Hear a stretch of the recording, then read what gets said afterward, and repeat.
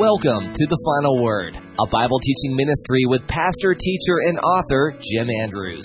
The Final Word is grounded on the invincible conviction that what the Bible teaches, God teaches. And that is the last word. On this program, truth still matters. The Bible is in, Babel is out. The Final Word is funded by listeners like you. Should you want to partner with us or want other information about the program, please go to our website at thefinalwordradio.com. There you'll find archives so you can listen to any program you may have missed. Visit us on our social media platforms at The Final Word Radio and write us a note. We love hearing from our listeners. We'll provide other contact information at the end of the program, so have your pen ready. And now Jim Andrews continues his current study of God's Word. Good day, ladies and gentlemen. Thank you for joining us again on The Final Word. Before I launch today's exposition, I want to make our listening audience aware of some articles that I have written. If you will go to jimandrewsbooks.com, that's one word, jimandrewsbooks.com, you will discover there are some articles that I've produced over the years that you may find interesting and helpful. I'm just happy to share them with you for whatever benefit they may have. We continue our exposition of the Epistle to the Hebrews. We're in that very famous and controversial passage, Hebrews chapter 6, verses 1 through 7. Now, let me again review the context. Unfortunately, in the last program, as we were approaching the end, we were going a little fast. We have to achieve some more clarity here, so we'll back up a little bit. The author said, therefore, leaving the elementary teachings about Christ, let's press on to maturity, not laying again the foundations of repentance from dead works and of faith toward God. That's good as far as it goes, but we want to move on and talk about deeper things. We don't want to talk anymore about instruction about washings and laying on of hands and the resurrection from the dead and of eternal judgment. All that is true and right, but it's not very far in front of traditional Judaism. And this is what we're going to do if God permits. And then in verse 4, we have a major warning passage, a warning against apostasy.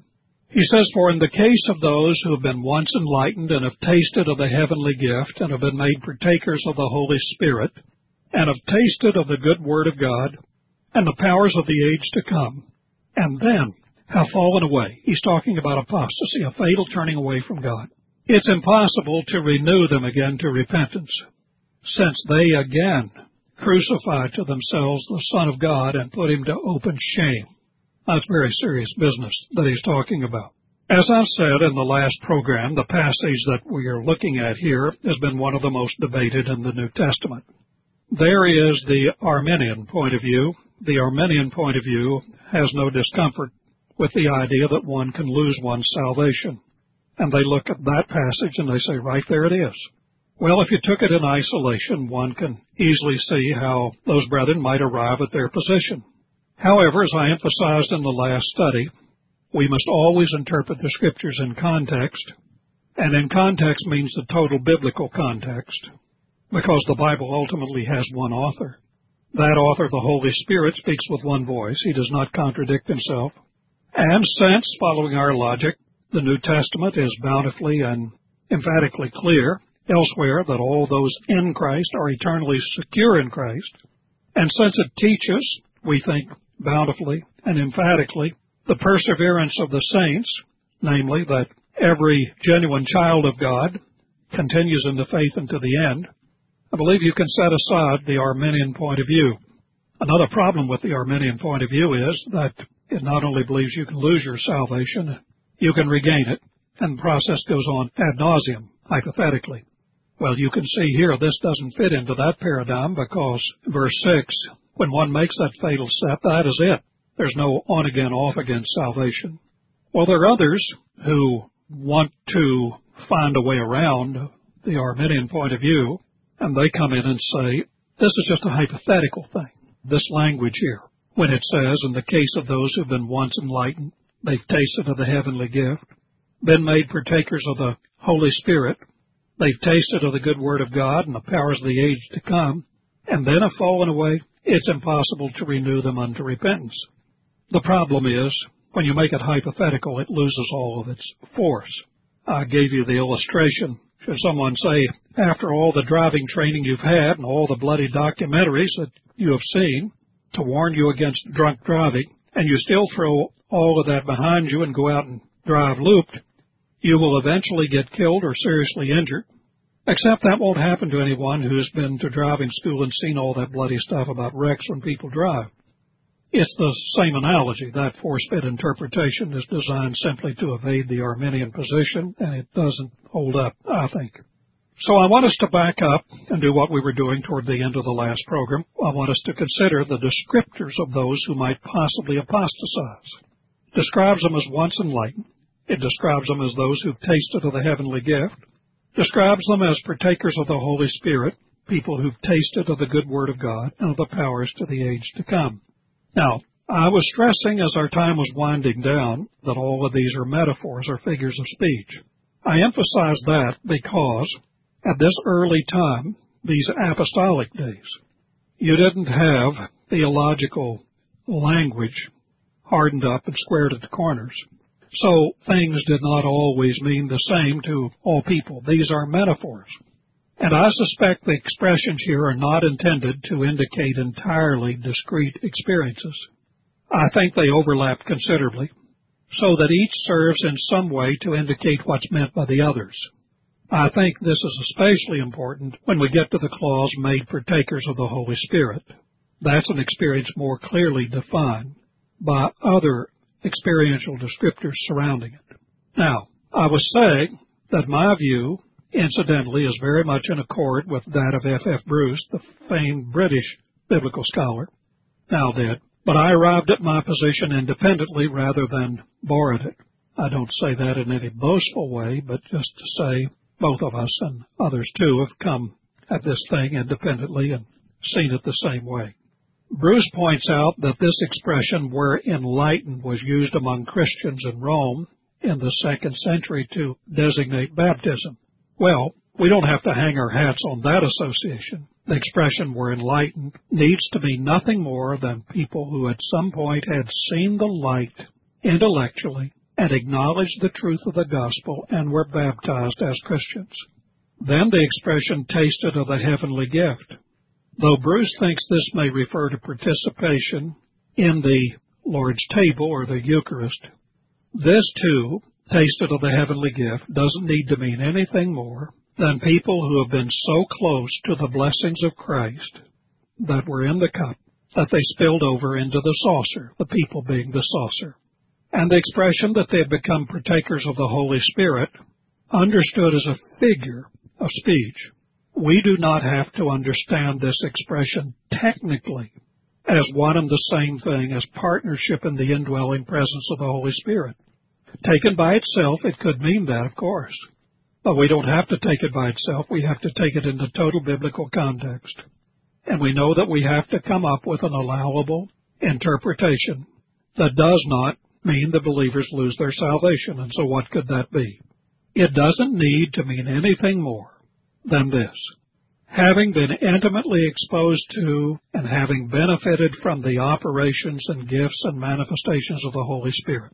Well, that was the case with Judas and Iscariot. Let me say it again, because I think that's the critical phraseology. Having become a partaker of the Holy Spirit. Somebody says, oh, that has to be a believer. No, it doesn't. All it has to mean is someone who's been intimately exposed to and had benefited from the operations, the gifts, and the manifestations of the Holy Spirit. Judas Iscariot was certainly one. As a member of the 12, Judas was with the Lord constantly.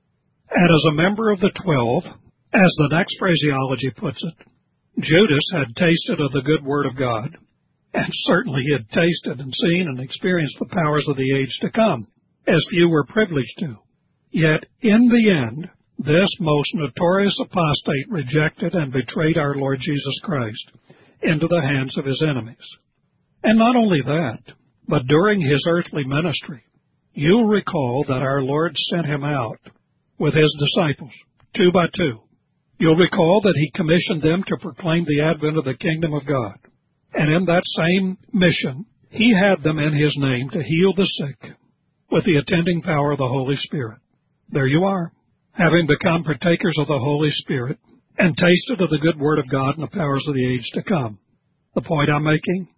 No, you don't have to be a genuine believer for those things to be true. There were many in the church who ultimately did not prove to be the real deal, but they were intimate enough with the church and with the mighty works of God that these things could be said of them. When someone has seen the light clearly, has tasted the heavenly gifts so fully, has become in a real sense a partaker of the Holy Spirit, in terms of hearing the good Word of God clearly and intimately and experienced the mighty works of God firsthand, well, our writer to the Hebrews says, there's no turning back from that without fatal consequences. That is apostasy. Such a person in the Old Testament was Balaam. He was a venal and renegade prophet in the Old Testament. God actually spoke through him, you recall. Also in that camp was the whole Exodus generation, over 20 years of age, who after they had seen so much of the glory of God in Egypt and in the wilderness, who were offered so many promises, and heard and tasted the good word of God through Moses, yet they refused to believe God, and they were laid low in the wilderness as divine rejects. Bruce cites, and it's a good illustration, I think, Simon Magnus, as a notorious example of the type here in view. Simon heard the gospel. He was so impressed by the powers of the age to come, which put his in the shadow, that he was baptized and for a time attached himself to the evangelist whose preaching had convinced him, and who presumably had received a token of the Spirit when apostolic hands were laid upon him. Despite this, Simon Magnus was pronounced by Peter to be still, quote, in the gall of bitterness and in the bond of iniquity. Acts 8, 9 and following, and verse 18 and following. Simon Magnus showed himself in the following decades to be the most determined opponent of apostolic Christianity. If we ask in what sense a man like that could have partaken of the Holy Spirit, the words that follow here may point the way to the answer, says F. F. Bruce.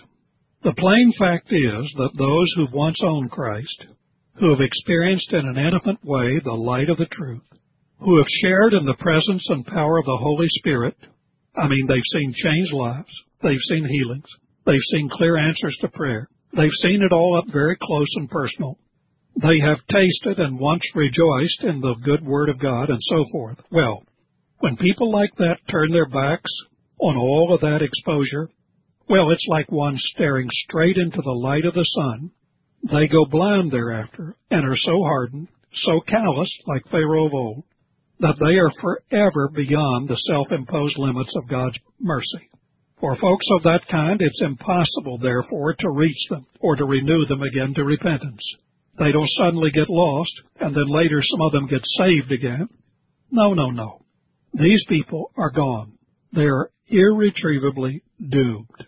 They cannot be renewed to repentance. They won't repent because they can't. The horror of and the basis of judgment upon such apostasies is expressed in verse 6. It's fatal, this apostasy, since they again crucify to themselves the Son of God and put him to open shame. In short, those who reject Christ, having once owned him, having once experienced so much light, the fullness of the cup overflowing into the saucer, they've experienced so much of his presence and power, they are at last irretrievable to the faith because they have in effect sinned against the Holy Spirit, they've sinned against clear light, they preferred darkness and aligned themselves with it. In doing so, they have to all intents and purposes repeated the sin of the enemies of Jesus. Those enemies crucified him on the cross. They humiliated the Son of God. Spiritually and functionally, this writer says, that is the gravity of such a step in the eyes of God. Though the author does not say it, his message is clear. Folks, this would be utter calamity to your soul. I beg you, don't go there. Don't back away from Christ and be ruined forever. Now, before we move on, let me address a practical question related to this passage. Occasionally, we will hear some believer giving a testimony of their journey of faith with Christ. They will describe an interlude, especially if they ostensibly came to Christ at an early age, where, in their words, they walked away from Christ for a time lived in sin, but later the Lord got hold of them again and turned them back into the right path. How does that kind of experience relate to this in Hebrews chapter 6? Obviously, it's not the same. You say, how's that? Well, they would not have and could not have returned to Christ. Chapter 6, verse 6 is perfectly clear about that. Secondly, we must always use the Scriptures as our benchmark and guide in forming our theology, not our experience. You can misinterpret the Scriptures, you can misinterpret experience, but you're more likely to misinterpret your experience than misinterpret the Scriptures, so let the Scriptures trump experience. Now, rightly understood, the Scriptures will be correct, but individual appraisals of even our own experience are subject to misanalysis and misinterpretation. Thirdly, to hitchhike on the last point, I believe a great many people who describe their Christian experience in those terms, if the truth were known, did not actually come to know Christ when they first professed Him. In reality, I believe they came to know Him at a later time when they said, "At last the Lord got hold of me." The original profession oftentimes was shallow, rootless, and temporary. But in the providence of God, it served as a threshold to later draw them really and truly into Christ, where the fruits of faith at last were truly evident. Fourthly, in some instances, an individual might actually come to know Christ at one juncture, then for a period of time jump track into worldliness, and were mercifully renewed to repentance. This is not the norm, but there are spiritual as well as physical diseases that can account for such defections from righteousness. But even if that is not the same as this in Hebrews 6, for that type of temporary backsliding into sin, it's not on the same level as what we see here in Hebrews chapter 6. What is in view in this passage is rejection, positive, straight-up rejection of Christ, in the face of clear light, in the face of manifest works of God, in the face of experience of abundant benefits that come with exposure to God's presence and power right up close and personal. In the other case, where one has temporarily departed from the paths of righteousness, one typically takes leave of the path of faith at a very immature and inexperienced stage of the Christian life. Now, to return from that practical question to our exposition of the text. The writer now resorts to an agrarian analogy to put things in perspective in verses 7 and 8. For the ground that drinks the rain, which often falls upon it, and brings forth vegetation useful to those for whose sake it is also tilled, the ground receives a blessing from God. But if it, the ground, yields thorns and thistles, then the ground is worthless and close to being cursed, and it ends up being burned. By analogy, the author says there are two types of spiritual soil. One type joyfully absorbs the blessed water, which is like the Word of God, which falls from heaven and returns fruit to sustain the farmer who tilled it. This type enjoys God's blessing. But there is another type of ground, an unproductive kind. The water falls on it. You remember Isaiah 55? The water of the Word. It yields nothing good or useful, just thorns and thistles. Well, such ground is considered worthless. It's virtually cursed, and as one would naturally expect, such ground is eventually burned. So to have received much from God in the way of spiritual tillage and water, and yet turn around and reject Christ as they would do, were any of them to turn their backs on Him, that would be the functional equivalent of ground bringing forth thorns and thistles. That would be to make oneself a reject, one who does not pass the test in God's eyes, to bring upon oneself a curse, and to be destined to be consumed in judgment. As sobering and threatening as that prospect is, our author now hastens to reassure his readers that in fact he does not see them in that picture, as compelled as he was by the Spirit to warn them, and God uses his warnings that way. But, beloved, we are convinced of better things concerning you and things that accompany salvation, though we're speaking to you in this way. That's the way the Word works. Comfort the afflicted and afflict the comfortable. That balance. Now, his better opinion of who they really are and where they are spiritually raises another practical question.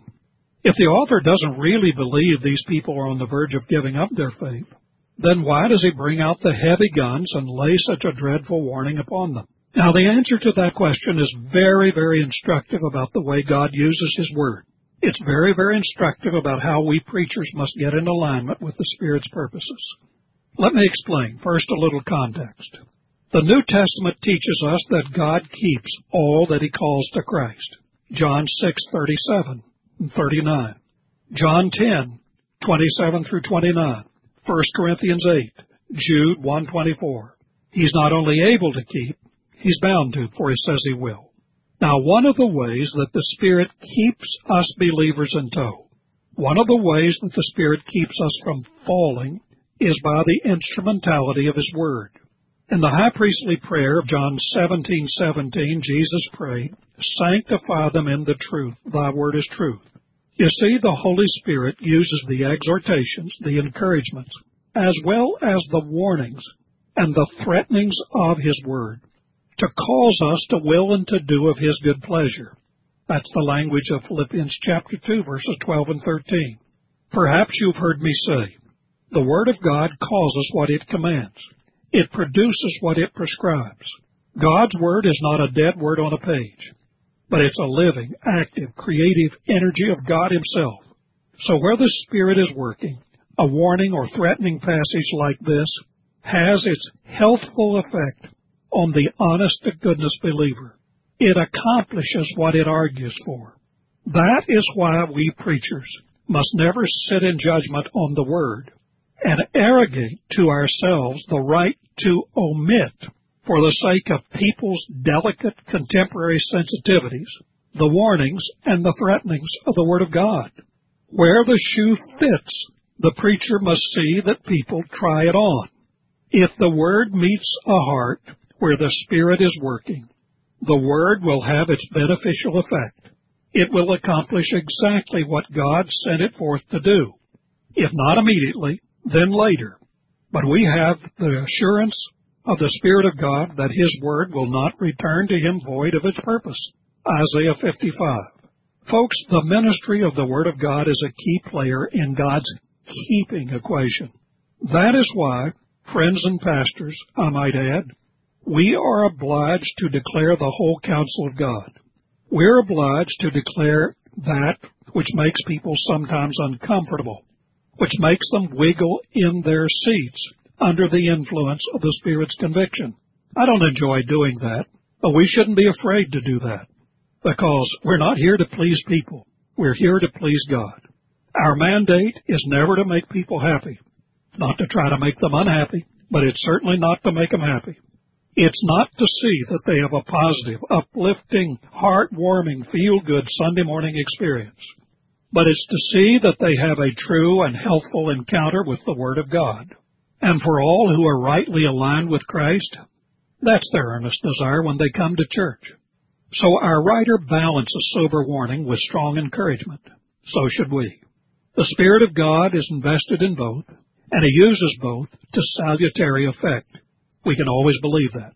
Time and again, as I read the Word of God, I can tell you, both the positive and the negative have a wholesome effect on me. They sober me when I get careless. They summon me to get my act together or suffer the consequences. Or at other times, the Word of God encourages and inspires me when I'm too hard on myself and fail to appreciate enough the grace and mercy of our loving God. So we need both. We need the warnings and we need the encouragement to keep our spiritual boat on even keel. Well, thank you, dear friends, for joining us on The Final Word. God bless you and have a wonderful day. The Final Word is a listener-supported ministry. Should you want to partner with us or want other information about this program, please visit our website at thefinalwordradio.com. Our postal address is The Final Word, 4565 Carmen Drive, Lake Oswego, Oregon, 97035. Our email address is info@thefinalwordradio.com. Our phone number is 503-699-9840. If this program has ministered to you, tell a friend about it. We do solicit your prayers for God's hand upon this outreach. Be sure the word. Be sure the word. Just be sure the word gets in their hands.